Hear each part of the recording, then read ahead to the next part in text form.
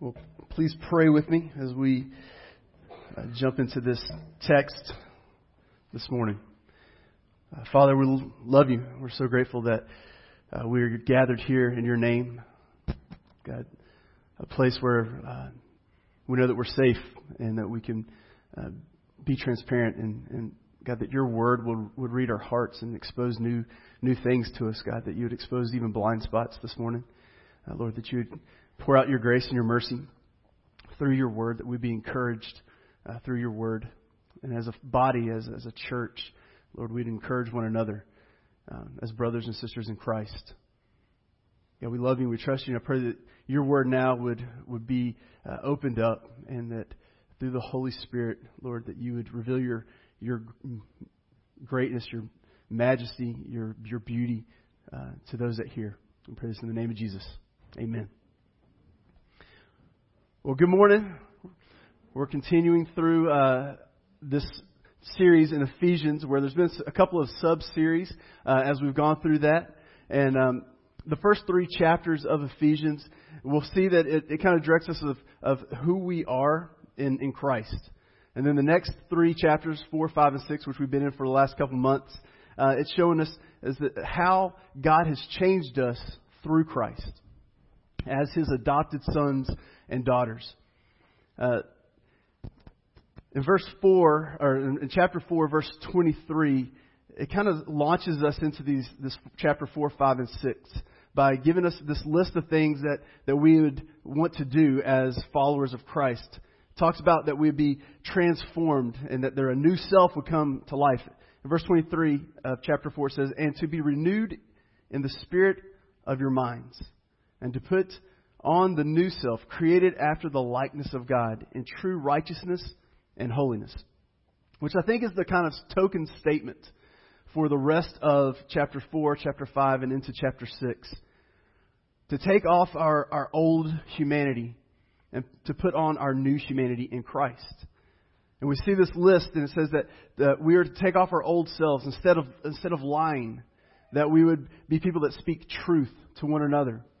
Instead of becoming angry, that we would peacefully resolve conflict. Instead of stealing, we would be generous. Instead of being a gossip, we would encourage one another with our words. Instead of revenge, we see that we're called to be people of forgiveness. Instead of gratifying the flesh, that we may have self-control in the Spirit. And instead of drunkenness, that we would be filled by the Spirit. And so you see this list as you go through what it looks like to be transformed, to take off your old self and put on your new self. To be an imitator of Jesus. And that token verse is that it's renewed in the spirit of your minds. Is that we can't do it on our own. There's no way that this list of our old selves would ever change in us unless there's an act of the Holy Spirit that happens inside of our hearts and begins to transform us. Paul continues to expose more of that through, as we've been talking about the series in the Holy Spirit and the series in marriage for the last couple months. And he shows us that you practice these things in your home. You practice these things in your marriage with your spouse. You practice these things as parents. And today, specifically, we'll talk about how we practice these things in work. Not just in our workplace, but the way we are interacting with one another. Paul exposes to us what it looks like to be filled with the Holy Spirit. He says that it starts by singing songs together. And I think that's what we're called to do, is that we'd come together as a church and we'd lift up our voice and sing songs in a community of believers together. But then it also says sing songs alone, that our hearts would be filled of worship throughout the day. It's not just when people are watching, but when we're even in our alone time with the Lord, that we would be filled with the Spirit and we'd sing songs and let His words give us life. But then he goes on, he says, and be thankful for all things. Even when it's hard, practice this. To always be thankful, knowing that God is in control of everything. And it says, and being filled with the Spirit looks like dying to yourself, dying to your old ways, and praying that the Holy Spirit would give you a new life and would continue to transform and give you new opportunities to be a new self in Christ. And that's what it looks like to be an imitator of Jesus. And like I said, we've been talking about what that looks like in our marriages, right? As a spouse to one another. How does the Holy Spirit transform us from the old way to this newness in Christ? And then also in parenting. And today, like I said, we're going to talk about it in the arena of work and how we interact with one another. But none of this happens without the empowering of the Holy Spirit. That's the foundation in which how God has changed us. It's through the act of the Holy Spirit in us. It's not done in our own abilities. So I think every verse that we look at from Ephesians 5:18 all the way to Ephesians 6:9, where we'll kind of land today, you'll see this power of the Holy Spirit producing things in us. And so I just want to kind of walk through that chain of thoughts real quick, and that'll be the summary to verse 5 in chapter 6. But it says in verse 5:19 that the Spirit produces songs, like we said just saying, songs of the Lord to Jesus. And in verse 20, He produces gratitude of God in the name of the Lord Jesus. He produces submission in reverence to Christ in verse 21. In verse 22 of chapter 5, wives submit themselves to their husbands as to the Lord. That doesn't happen without the Holy Spirit. In verse 25, husbands, love your wives as Christ loved the church. In chapter 6, verse 1, children, obey your parents unto the Lord. In chapter 6, verse 4, fathers, bring up your children in the discipline and the instructions of the Lord. Today we'll talk about bondservants. Obey their earthly masters in singleness of heart as to Christ. And in verse 9, masters, don't threaten your servants because you too have the same master in heaven. None of that, none of those submissions, none of those dying to selves, none of those transformations happen without Jesus doing a major act in our lives. And as you read through verse 5:18 all the way to where we'll finish today, you'll see that this is a story about a family. You'll see that it's starting in the home with your spouse, with your kids, and those that live in that house. And that's what we'll talk about today, is that the bondservant, someone that lives in your home. And we'll talk about what a bondservant is. There's 3 questions I'd like to try to answer today. One is, who is a bondservant? 2 is, how do we live as Christ in our work, not just our workplace, but with all people as we work? And then 3, I'd like to go back around and ask the same question as number 1. Who is a bondservant? Who is the bondservant? So in verse 5, we start off. It says, bondservants, obey your earthly masters with fear and trembling, with a sincere heart, as you would Christ. So we see this dynamic of a bondservant and a master. And so we need to understand who is a bondservant. Now, some of the earlier interpretations, and maybe in some of your Bibles that you're reading in today, instead of bondservant, you see the word slave. Slave and master. So somewhere they've started to change. That word is interchangeable. For our culture, when we hear the word slave, it kind of goes to the last 300 years, and there's some negative presuppositions that go along with that, rightfully so, about how people were treated in that thing of slavery, starting in the 1700s and going through the 1900s, where it was race-based. It's commonly brutal situations, a lot of aggressive behavior, violent relationships between a slave and a master. But in those times, the slave was actually stolen from their home and captured and taken to work, usually without their okay.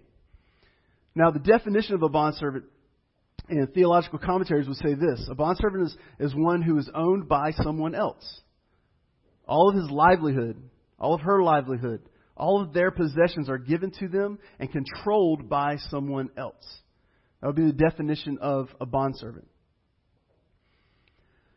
In the first century, this is much different than what we recognize in the last 300 years. In the first century, it is not race-based. In the first century, the bondservant normally and typically would be a man or a woman that would actually sell themselves into being inside of a family. It was more based off of class or what your availability was. And so class would be, a lower class may come to a higher class and say, hey, can I work for you? And that master would actually hire them on, and they would actually adopt them into the family. They would become a worker in the home, and that could have been in the working the land, administratively, or even in their house. And every time that a bondservant would show themselves as a worthy servant, then they would be given more responsibility, even to the point where they would take care of the master's children, the master's most prized possessions, right? And so we see that today in the text as well. That these bondservants are invited in, and when you are a servant that's worthy, then there's these treasures, this blessing that comes along with being a servant that serves well, serves the master well. I think it's interesting that Paul is clumping all of this together in the same pericope, verses 5:18 through 6:1-9, where he's talking about family the whole time. He's talking about a husband, right, caring for his wife, a bride respecting the husband, a child parenting well their children, and now a master caring for and the bondservant respecting the master. And so you see this like this is a family. This is in a home. This is not just outside the home where the bondservant may go, but it's where the bondservant is actually under the submission, under the authority of the head of the house. And so when you read that long pericope that JP read for us this morning, you see, this isn't just a hard break and the bondservant-master relationship is something different.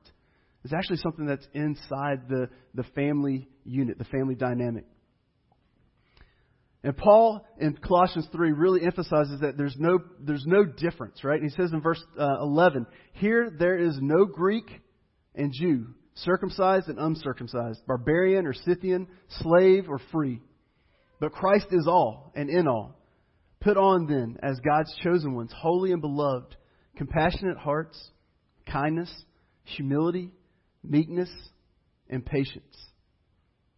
In the home, first of all, this letter is being written to the church, to Christians. And so he's writing to the masters, but he's also writing to the bondservants, and they both will be reading this letter. Paul is encouraging the master and the bondservant, like, hey, this relationship you have, it may not be like some of the other relationships that are out there, that are outside the church. But we, inside the church, this is how we're going to care for one another. There's obviously an important part of looking into the church. Paul's looking into the church and saying, this is a letter that needs to be written. There are masters that are probably abusing their bondservants. And there are bondservants that are probably not submitting to their master. They're looking at their work and they're being begrudging and they're complaining and they're not liking what they're doing. They may be feeling like they're being taken advantage of. But inside this family unit, as Christians, as believers, that the bondservant and the master would actually be begun to be taught the biblical way of what it looks like. And that includes our work.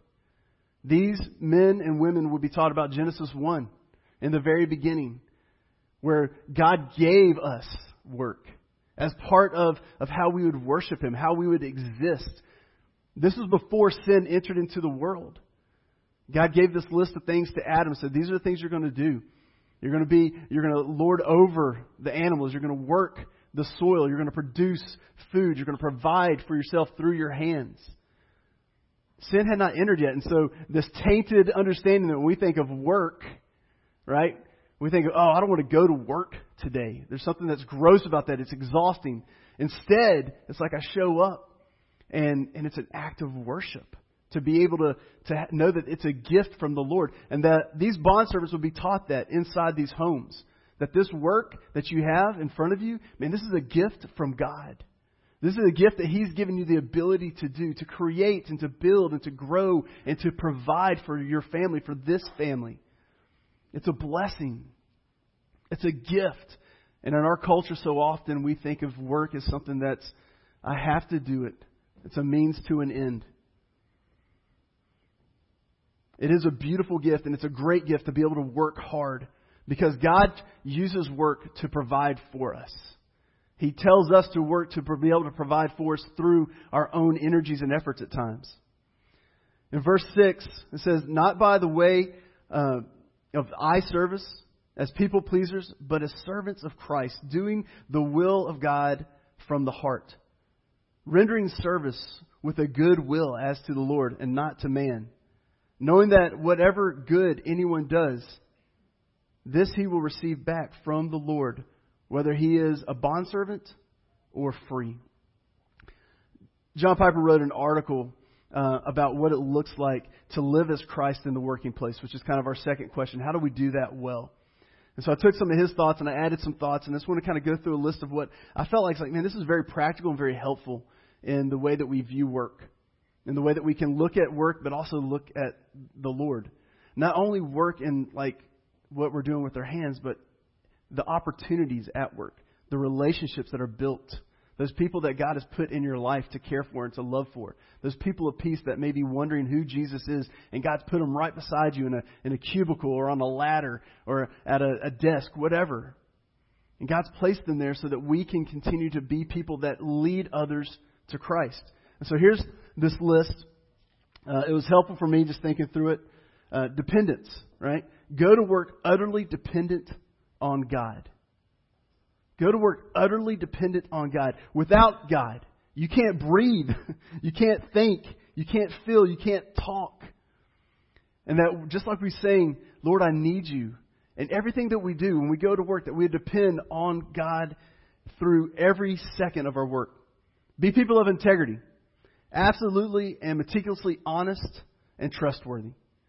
Be people that are going to honor God with not just being there, but being on time. Giving a full day's work. Don't be a slacker. Right? I think that honors the Lord in the way that we go to work and the way we work with others around us. Be people of integrity. Think about the skill. Strive to be excellent in what God has you doing. Has you doing. Is that right? Whatever your skill set is, whatever the position is, whatever your work is, strive to be excellent in that. Not for your own glory. Strive to be excellent because excellency always points to the one who is excellent. So striving for excellency inside of our workplace. Be transforming. Be an influence. Every time you have an opportunity, whether you are the CEO or you're the grassroots person that's just entering into the business, you have an opportunity to shape the environment. Just by the way you are. By the way that you do these other things. So be transforming. Have an impact. Again, this is something that's life-enhancing to other people. When you have an impact on others, that you can be life-enhancing, not soul-crushing. Don't join in on the complaining. Don't join in on the gossip. But be someone that makes a difference and stands out. Be a light into that environment. Here's one that I think we all are really bad at. And as I do premarital counseling, this is the one thing that I'm always encouraging young couples to do together is communicate well.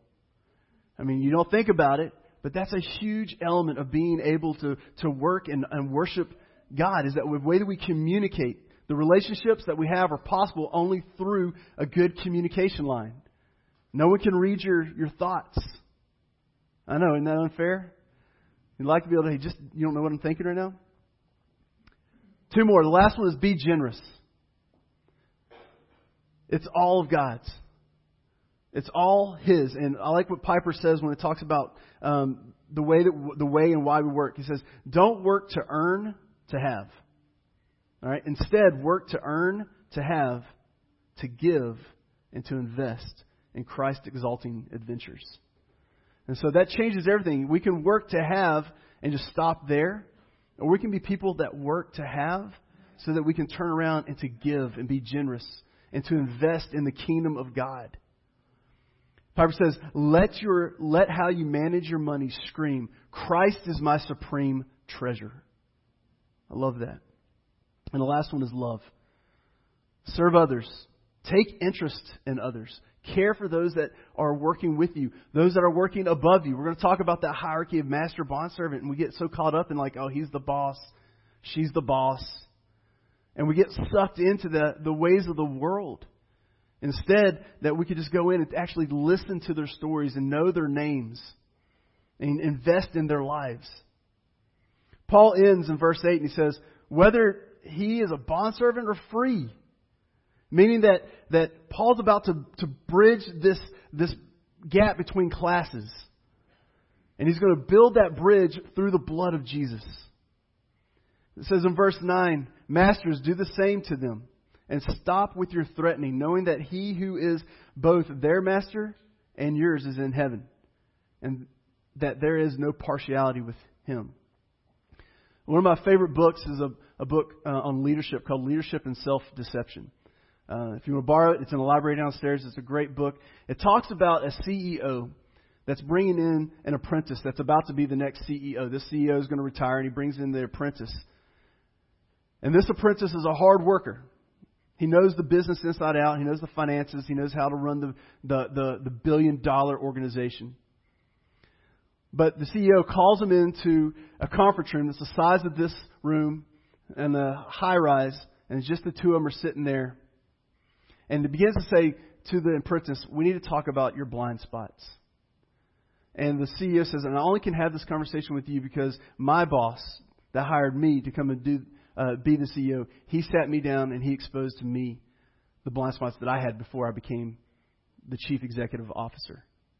And so he sits down and he says, do you know how the people in this organization view you? And the apprentice is like, not really. And the CEO goes on to teach him and says, you are feared by everyone. Everyone that's in this organization is afraid of you. Did you know that? And the apprentice says, no, I didn't. I had no clue. The CEO is investing time in this guy that has no clue. They're called blind spots for a reason. Right? And this was the blind spot, is that no one in the organization actually trusted this guy. They're all afraid of him. They're all fear-based out of their work. And what he was doing to this gentleman was saying, do you want that? Do you want people to be afraid of you? And the apprentice was like, no, I have no desire for people to be afraid of me. Then we have to learn how to work differently. I know you know how to manage the business, but do you know how to care for the people? And the CEO would go on to say and teach him, what I learned is that we have to serve everyone. From the first hire to the guy that's the apprentice, the thing that we can do is very common to what we read in Philippians 2, is in humility count everyone more significant than ourselves. And that was the mode of operation for the CEO.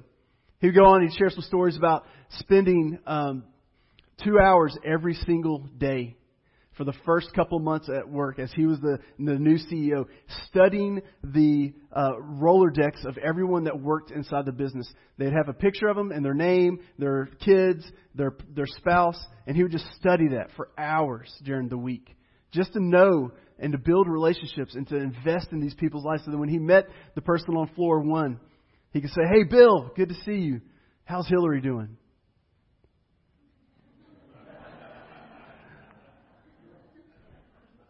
You got that. Good. Thank you.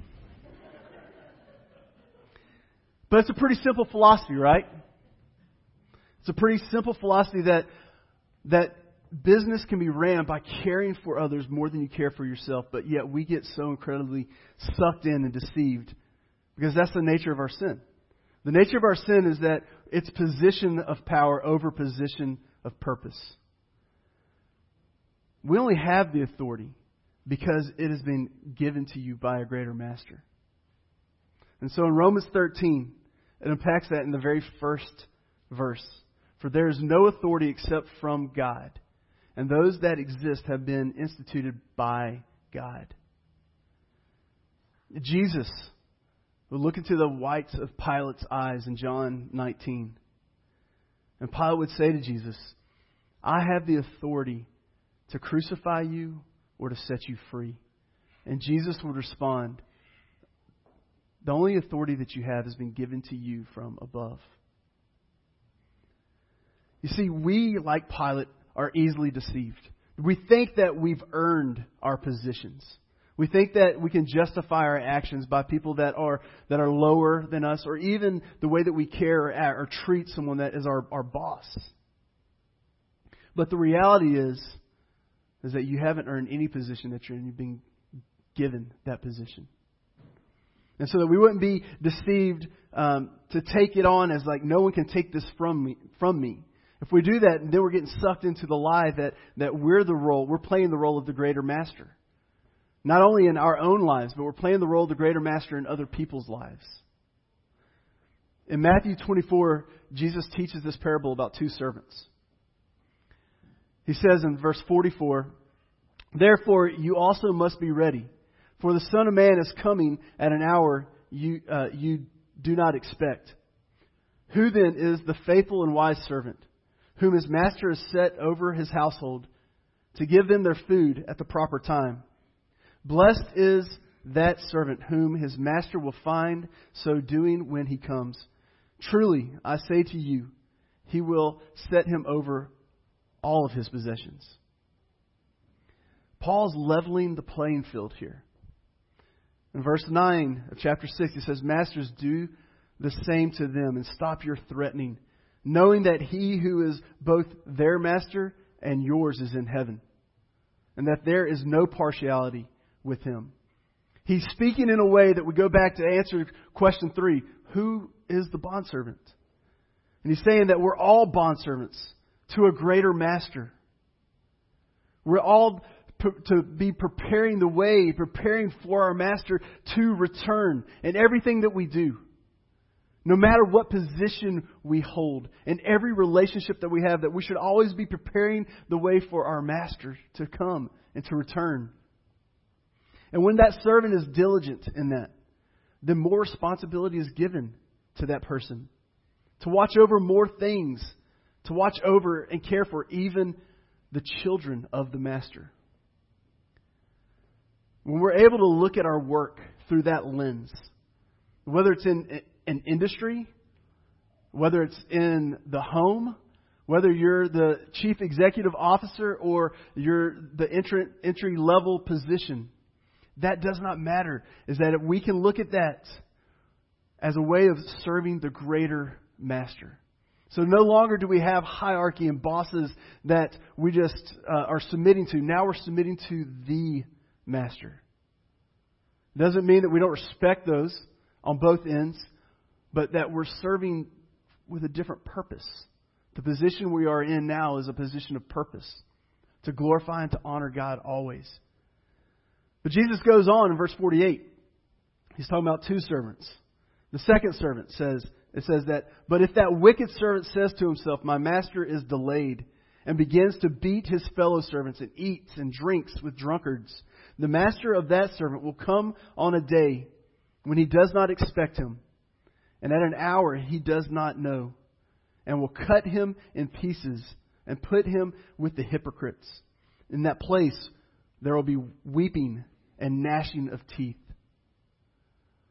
We see with this one servant that has this wicked heart, as the master may be delayed, he takes it upon himself and ends up sliding into these three different positions.